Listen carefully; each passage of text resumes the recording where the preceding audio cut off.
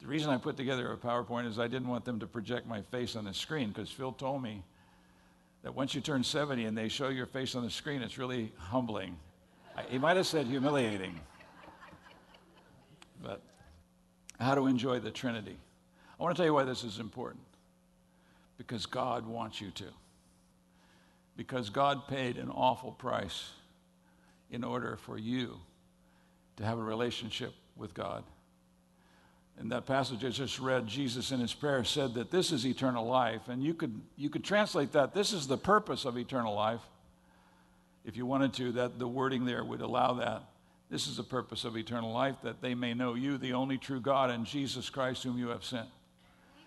Can you imagine that God would do what he did in order for you to come to the place where you could know God and be known by God in the most intimate of relationships? And that you could live your life in such a way in relationship with him that you experience this on a daily basis throughout all of life.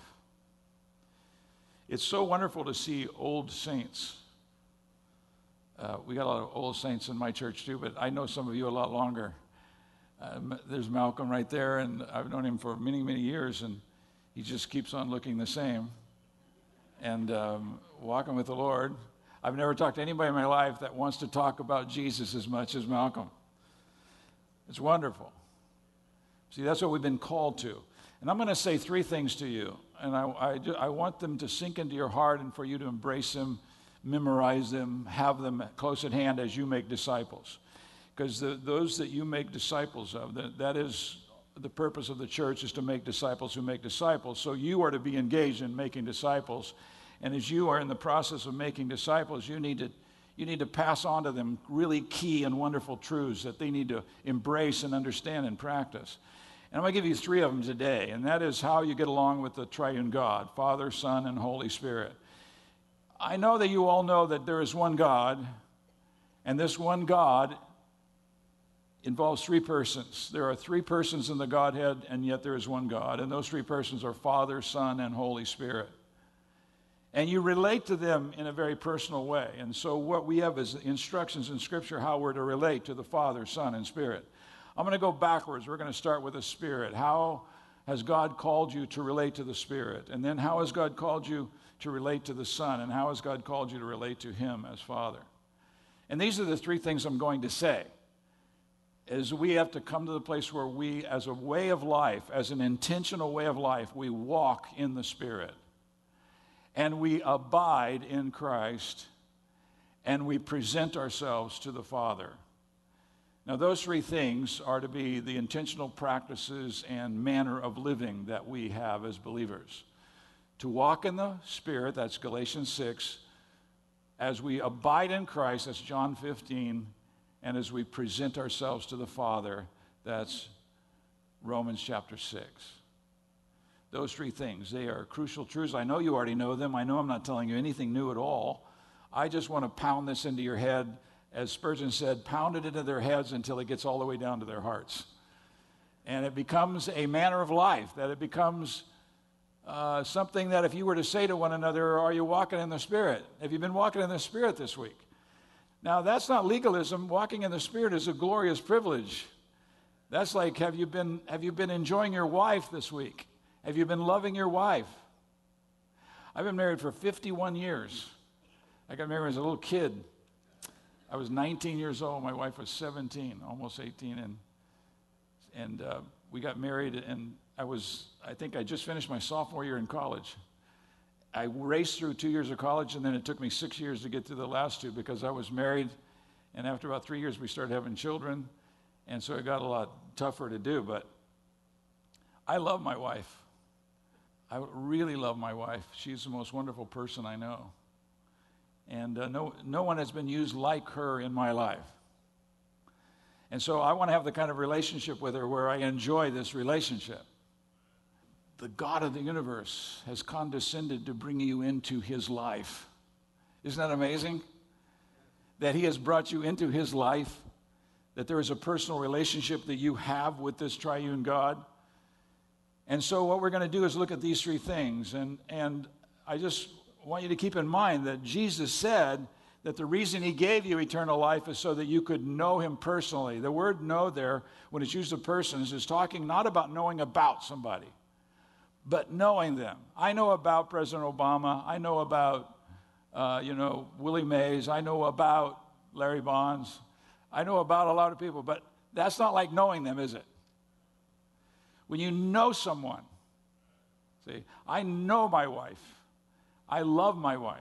I have a relationship with her. And God has called us to know him, to know the triune God. And so he instructs us. And I want us first to turn to Galatians chapter 6. If you would, turn in your Bibles to Galatians chapter 6. This is a glorious book. It's one of the books where Paul is really angry. And he's angry because the gospel is being attacked. And these believers are succumbing to the distortion of the gospel. And so he is really on fire as he writes this book, and he wants to confront them over the fact that they are moving away from the true gospel to something that's not even the gospel at all. And so he's very animated. Now, walk in the Spirit, which is found in several places here, but if you look down in chapter 5, verse 16, is a very well-known passage that should be a memory verse that resonates in your head.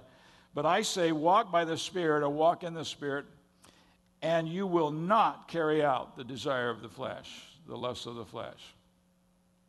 Now, this is a calling that we have. We are called to walk in the Spirit. This is a part of your calling as a believer. You're called into relationship with God in such a way that you are called to be led by the Spirit. That's Romans chapter 8, verse 14. For all who are being led by the Spirit of God, these are the sons of God. In other words, this is a characteristic of the sons of God. They are led by the Spirit. Now, all of us know that we've seen parents, the way parents discipline their children and lead their children. Sometimes their children are very reluctant. We had a memorial service not too long ago, and one of the guys that got up and spoke and was talking about his grandmother had his little girl on his arm. He was holding her, and she talked more than he did. He could not bring her under control. And it was humorous in one way, but it was kind of sad in another. And sometimes we're like that, aren't we, with God? With the Spirit. We are to be led by the Spirit. That's who we are. We are those who are led by the Spirit. That's one of the titles in Scripture of believers. Believers are those who are led by the Spirit. New covenant believers. Believers since the outpouring of the Spirit on the day of Pentecost. If you've ever listened to Jim Cymbala, he talks about this, that the very first description of believers in the Bible after the fall, the first thing believers are called is those who call upon the name of the Lord. It says, then men begin to call upon the name of the Lord. Then after that, when it talks about the people of God, it always talks about those who call upon the name of the Lord. That's characteristic. In other words, that's like, what do believers do? Well, they call upon the name of the Lord. You know, a non-believer doesn't call upon the name of the Lord. Well, they may say, oh God, in a horrible situation. And they may even ask God to help them, but that's not the manner of life. The manner of life of the believers, we call upon the name of the Lord. And here in Romans 8:14, it says that this is a characteristic of the sons of God. We call upon we follow the Spirit. We are led by the Spirit. Now, the reason that Paul does this in the context of Galatians, the reason he gets to this issue, is that there was a problem in Galatia. And he puts it this way. He says, are you so foolish, having begun by the Spirit, are you now being perfected by the flesh? Having been born again by the Spirit is the one who opened your eyes to the gospel and brought you into the family of God. He transferred you out of the kingdom of darkness into the kingdom of his dear Son. Only the Spirit could do that, based upon the work of Christ. And he says, so you began with the Spirit, now through your own efforts, through the flesh, through your own efforts, you're going to come to maturity in Christ? That's what they were being told by these Judaizers. You got to learn to keep the law, live under the law, follow the law. And Paul is saying, no, you must be led by the Spirit. You must walk in the Spirit. Now, the effects of this walking after the flesh, and maybe you've seen this at times in Christians' lives. I wouldn't even dare to say that maybe you've experienced this yourself, but you've seen believers go through this. And that is, they lose their joy. In Galatians 4:15, these people, he says of them, what happened to all your joy? Why did you lose your joy? Why aren't you full of joy? I think joyless Christianity is a curse. I really believe that. I've experienced it. It is a curse. Experientially, in some ways, it's worse than being a non-Christian, being a joyless Christian who doesn't allow the truth of the gospel to penetrate their hearts on a daily basis. That's why you hear people talking about preaching the gospel to yourselves every day. You need to preach the gospel to yourself. You need to tell yourself the truth. You know, all of the epistles, from Romans to Revelation, all of those epistles are the apostolic application of the gospel to real life situations. If you were to come to me today and says, I got a real problem, my boss hates me, and I'm afraid I'm going to get fired. And I would say, well, you need to apply the gospel to that. What does the New Testament say about how the gospel relates to your relationship with your employer? Or what about some of you husbands and wives? What if a husband comes to me and he says, I'm having a real problem with my marriage? Where would I take him? I would take him to Ephesians 5, where Paul applies the gospel to marriage. And he says, this is what you must do as a believer because of the gospel, is you must love your wife the way Christ loved the church and gave himself up for her. I mean, we live in a culture now that thinks that a great relationship is when I get my way. When I get everything I want, when I get my way, that's a good relationship. No, that's a horrible relationship. A good relationship is when you love somebody so much you're willing to lay down your life for them. The way Christ laid down his life to the church. All the women said, oh, you're all scared to death, aren't you? It's the truth.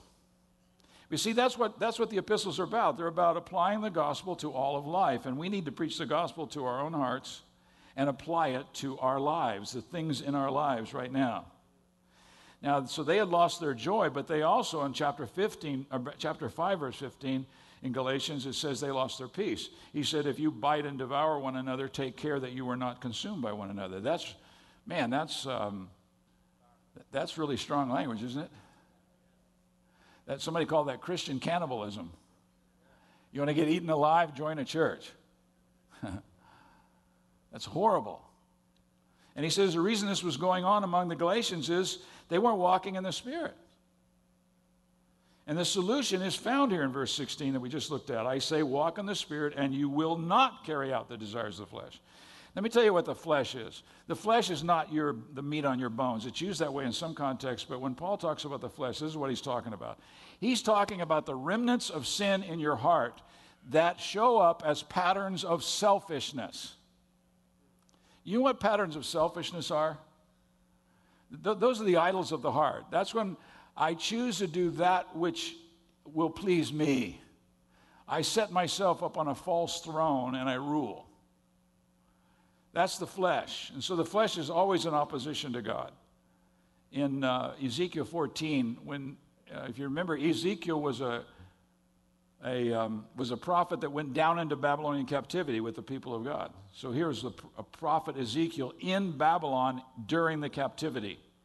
And while he's there in Ezekiel 14, I won't turn there, but what's happened is the leaders of Israel, some of the leaders, come to Ezekiel and they want to ask him a question.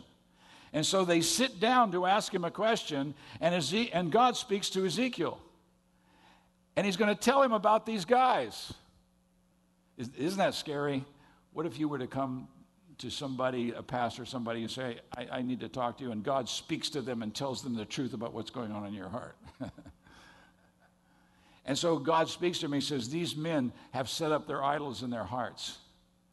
They have put their stumbling blocks, that is their idolatry, right before their eyes. And I have nothing to say to them except to abandon your idols.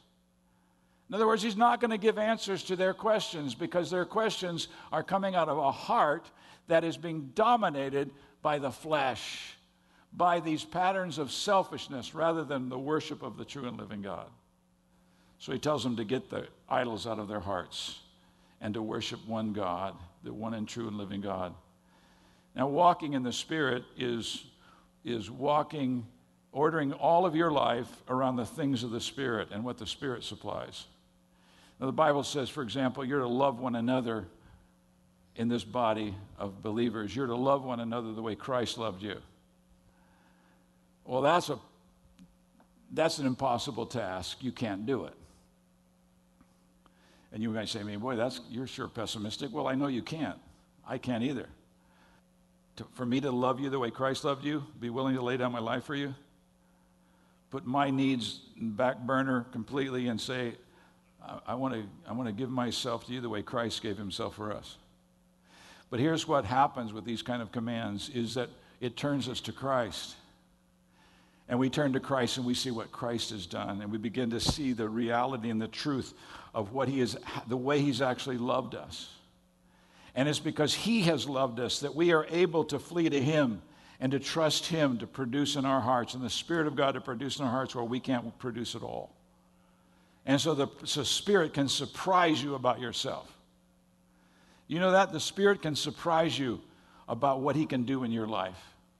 I was having lunch with a guy the other day that I used to work with. I was in ministry with him for 12 years. And we had a parting of the ways, and it was kind of rough and tough, and I left, and we started a church, and I've had conversations with him. There was no hard feelings. I'd really forgotten about all the details, but he says to me at the meal, he says to me, Frank, there was another guy there too that had no part in it, but he says to me, did I ever ask your forgiveness for the way we handled that situation this was back in the late 90s? It totally caught me off guard. I hadn't thought of that in years. It was very traumatic. It was probably, at the time, I thought it was the biggest trial I'd ever gone through. And he says to me, have I ever asked you your forgiveness? And I said, well, no. But I hadn't even thought about that. And he said, will you forgive me? And I said, absolutely. But you need to know that was one of the best things that ever happened to me, because God humbled me, and he turned me and changed me and affected me in such deep and profound ways. So I haven't been walking around saying, I don't know if that guy's ever going to ask me to forgive him. You see, the Spirit of God, though, did something that totally surprised me. Because he didn't have to ever acknowledge that they had done anything wrong to me, that they had. In fact, I could have argued, you did the right thing, But I just love the fact that the Spirit of God worked in his heart, and he'll do that to you. He'll do that to you. The Spirit of God will work in your heart. Now, I want to show you an illustration of what it means to walk in the Spirit. I like this illustration right here, and that is, this is a couple of pictures, 3 pictures here, of sighted ski instructors teaching blind skiers. Maybe you've seen this before. You might have seen some special on TV or go on YouTube, and you can see some of these videos where blind people can learn to ski, and they are trained by sighted ski instructors. So in the first picture, you can see this guy. That's how I think, if I ever did ski, that's probably what I want to do, is 2 guys who know how to ski holding a bar, and you just hang on to this bar, and they take you where you're supposed to go. High tactile touch, leading them. They're leading him. So he's kind of skiing in the instructors. And then the next one, number 2, is when this is a lady instructor in the back, and she's holding out this bar, and the blind skier's hanging on to it, and she's talking to him. She's telling him when to turn and what's coming up next, and so he is following her instructions. The third this is the third stage, when there's no touch. They're close, and there is communication. Now, this is like walking in the Spirit. And the 2 important ingredients are those 2 things: close proximity and clear communication. Now, let's think about this a second. The Holy Spirit must be close, and he must clearly communicate with you in order for you to walk in the Spirit. Well, is that true? You may think, well, man, he hasn't talked to me lately. Oh, yes, he has. When was the last time you opened the book? When was the last time you heard the word preached? The Spirit speaking to you. He's speaking to you. Read the book of Revelation. Every letter in there to every church, it was the Spirit speaking to the churches. He's speaking to you all the time. But he also nudges you. Just like these guys do. They were talking to the blind skier, but they're also nudging them and kind of pushing them this way or that way.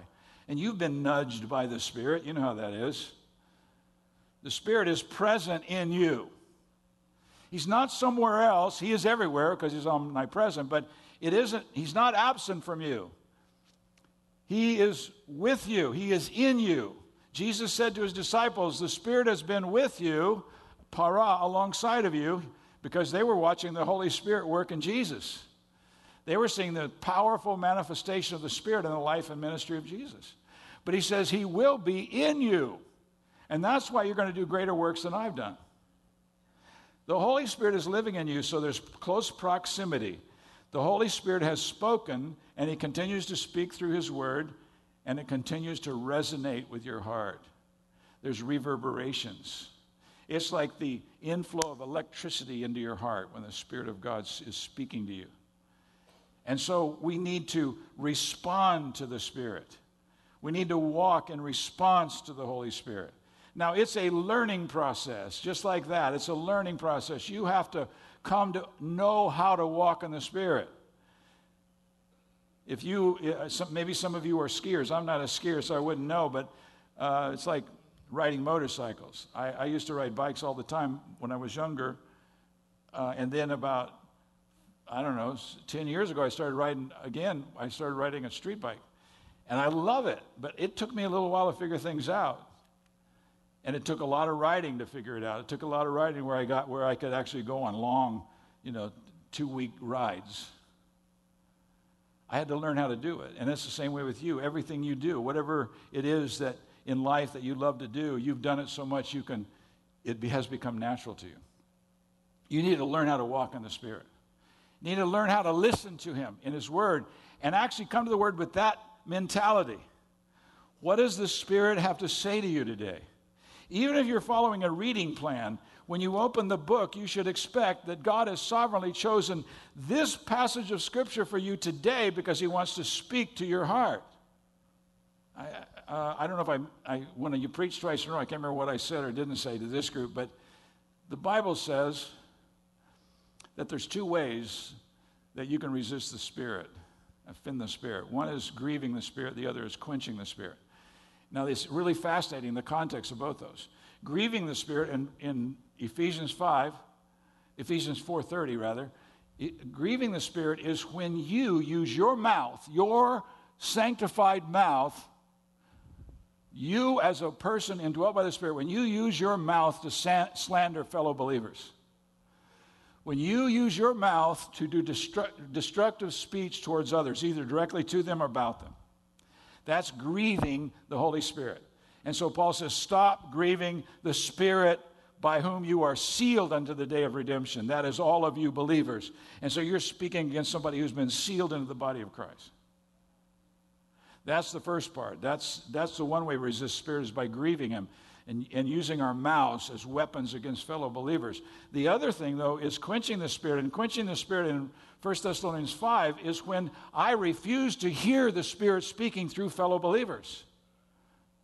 On the day of Pentecost, the Spirit was poured out, and it said that God says, I'm going to speak through not just a few, but all of my children, all of my people.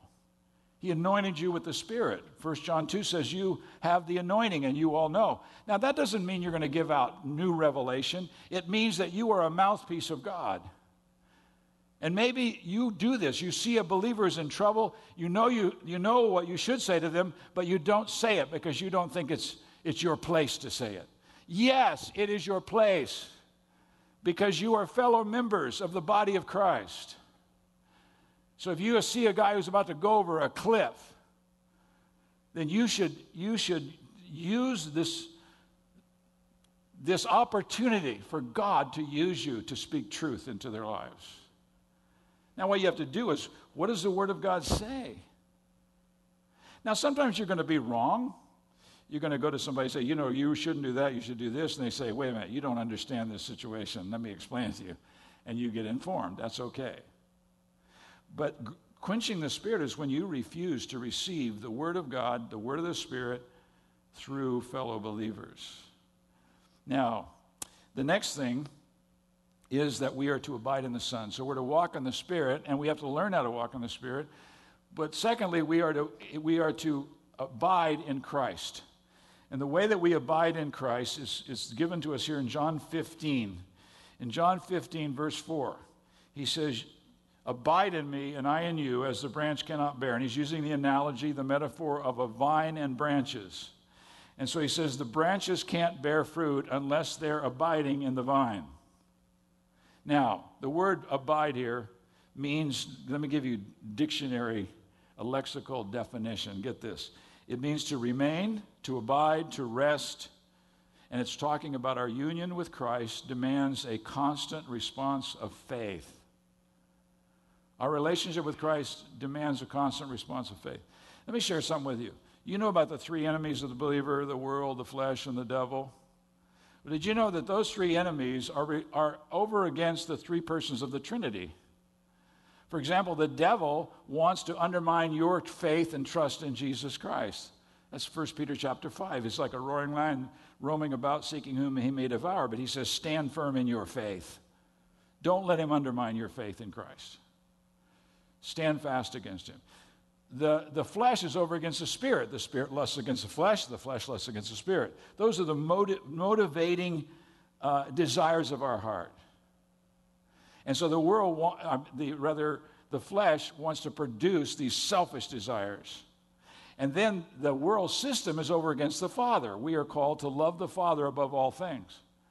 But the world system today, this afternoon, as you watch TV, it's going to present you numerous things to love instead of the Father, to value above what you value God as. You know, it's like it presents something that will give you what only God could give you, like peace and joy and love. And it'll actually tell you that some credit card or some trip or something else will give you what only God can give you. And so when it talks about abiding in Christ, we have to resist Satan's attempt to get us to not live a life of continual faith and trusting of Jesus Christ. Now, in John 15, I just want to read these verses here. In John 15, beginning in verse 7, it says, if you abide in me and my words abide in you, ask whatever you wish, whatever you desire. Now, your desires are a manifestation of your nature. Sometimes that's hard on us to think, I'm that kind of a person? Yes, you are. Whatever you desire, that's a reflection of your nature. Now, we're in the process of being changed. If you abide in me and my words abide in you, and you can ask whatever you wish, whatever you desire, and it will be done for you. That is an astounding promise. And it's amazing the ways that you can eliminate that verse from the Bible, its meaning. But that's what it says, isn't it? I mean, I could read the Greek to you if you wanted. You know what it means? It means exactly what the English says. If you abide in Christ and Christ's words abide in you, ask whatever you desire and it will be given to you. Now, what's going to happen is there's some things you might be desiring right now, and you start abiding in Christ and his words abide in you, and you won't want that thing anymore. You want something much better, much more glorious. But then get this. This really astounds me. He says, my Father is glorified by this. Glorified by what? By you expressing your desires and Christ answering your prayer. Now, I don't know about you, but I grew up in the church. I grew up in a Christian family, and I kind of had this idea that prayer was to try to get God to do what he didn't want to do. Right? And so I had these thoughts of, I need to learn how to get on my knees and just pray for hours to talk God into doing what I want him to do so desperately. But here it says that God delights, he's glorified by your prayers being answered. The prayers that you have when you're abiding in Christ and his words are abiding in you. And why? Because that you may bear much fruit and so prove to be my disciples.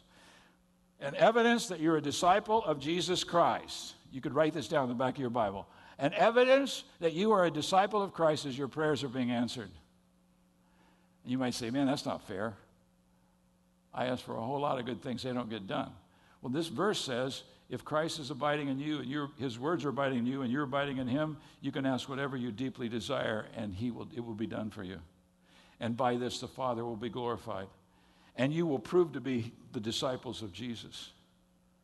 Now, we could have a 2-hour testimony service here, I'll guarantee you there's people scattered throughout this place. If you get to thinking about it, the way that God has answered those prayers of yours when you were abiding in Christ and his words were abiding in you, and the things that you begin to ask him, and he did. He surprised you. I have a couple of cousins that I prayed for 45 years, more than that really, but both of them came to faith in Christ. They're on two different sides of the family, so they're not close. But I had witnessed to these guys over and over and over again. And they both had grown up in a Christian extended family. One of them got saved. Both of them got saved. One of them got saved when he got cancer, a really serious cancer. He almost died from the surgery. He lived another 5 years. But that shook him so deeply, he began to search for God, and God found him. And he came to faith, and his life changed. And he told me, he says, I don't even care about the cancer. This is the most blessed thing that's ever happened to me. My eyes were open. All of a sudden, I could see what I could never see before. I could see the gospel. He used to tell me, I would really like to do it. I would really like to believe the gospel, but I know I can't do it. What he meant was, I can't live the Christian life. And I kept saying, I know you can. I can't either. Guess what? I can't either. It's only as the Spirit of God, moment by moment, is empowering me to obey Christ and to fulfill his will. That's the only way. It's a moment by moment thing. You don't get to a place where you can stop walking in the Spirit, abiding in Christ, and presenting yourself to the Father. This is going to go on through all the Christian life. You heard that story, I'm sure. Jay Adams talks about a counseling situation where this couple came in and they're really having a bad time. And she said to him, he never tells me he loves me. And the husband said, I told you once, and I still do it. I don't need to say it again. Well, that guy was an idiot, right? He's a nutcase. You got to be kidding me. Well, that's kind of how we are sometimes in the Christian life. I did that. I dedicated my life 50 years ago. You have got to live your life walking in the Spirit and abiding in Christ, settling down and being at home in Jesus. You have to experience the practical manifestation of Christ's love through abiding in Christ. That's what verses 7 and 8 says. You'll experience the love of Christ in your life. And you'll understand the nature of Christ's love for his own. In verse 9, it says, his love is divine. He says, as the Father has loved me, I have loved them. I love you. Isn't that amazing? He loves you the way the Father loved him. Now, God is love. God loves like no one else. And Jesus says, I have loved you the way the Father loved me. And then it's also a perfected love. He says, I have also loved you. He uses a tense there that means I have loved you completely. And in fact, in John 13, verse 1, it says, having loved his own, he loved them to the very end. He loved them to the point of self-sacrifice. He gave himself completely for them. And then you'll understand the obligation of Christ's love for his own. In verse 10, it says, if you keep my commandments, you will abide in my love, just as I have kept my Father's commandments and abide in his love. The reason I hate sin in my life is because I know every time I sin, every time I'm disobedient to Christ, every time I don't obey his commandment, I'm not abiding in his love for me. If you tell your 5-year-old or your 7-year-old, you do not play in the street. You understand that, young man? You don't ever walk beyond that sidewalk. You stay in the yard. Are you a legalist? No, you're a parent who loves its child. And God has given us commandments because of his love for us. And when we abide in his commandments, we're abiding in his manifest love for us. And we will experience the joy of Christ's love for his own. In verse 11, it says, these things I have spoken to you so that you can be really miserable. I have spoken these things to you so that my joy may be in you and that your joy may be made full. It's glorious. One last thing, and that is you must present yourself to the Father. This is Romans 6. I only got a minute, so I'm just going to tell you, read Romans 6, and what you'll see is that the way God views you, your identity in God's eyes, who you are in God's eyes as a believer, you died with Christ, you were buried with Christ, you were raised with Christ. And that death was a death to sin, your old master. And the resurrection was your resurrection to God, who is now your Lord and Master. And so he says, present yourself to the Father as those who have died to sin and been made alive to God. And now get this. This word here, present yourself, parahistemi, it means to present or bring yourself into his presence. Be present with him. Psalm 43 says he is an ever-present help in time of need. An ever-present help in time of need. In fact, in my margin of my Bible, the New American Standard translates it, he is an abundantly available help. He's available. And so when we present ourselves to him, we are presenting ourselves to the one. We're standing before him as a servant and offer to him our service. But then in chapter 12, it says we present ourselves to him and offer him worship. So the way you stand before him, the way you present yourself to him is through worship and saying, I'm here to serve you, Father. I'm your servant. Whatever you want me, however you want to use me, I want to be used by you. I got to stop there. And what I want to happen is I want these things to stick in your mind and go all the way down to your heart. I really mean it. Investigate it more. Read the passages. Think about it. Walk in the Spirit. Abide in the Son. And present yourself to the Father. And it will produce glorious fruit. I promise. I promise. Let's pray. Father, we are a broken and needy people. And there's times in the Christian life we feel like total failures. Like all we do is go through the motions, but there's no real, deep, profound work of the Spirit in us. We don't see the effects. We don't see the fruit. And God, sometimes we feel so far from you. I pray, Lord, we would draw near by walking in the Spirit, abiding in Christ, and presenting ourselves to you as those who are alive from the dead.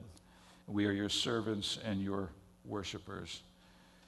You said that the church is a kingly priesthood, that we have access to your presence to worship you, and we can even lead others in worship. And so, Father, I pray that these truths would penetrate our hearts and shape our lives for your glory, we pray in Jesus' name.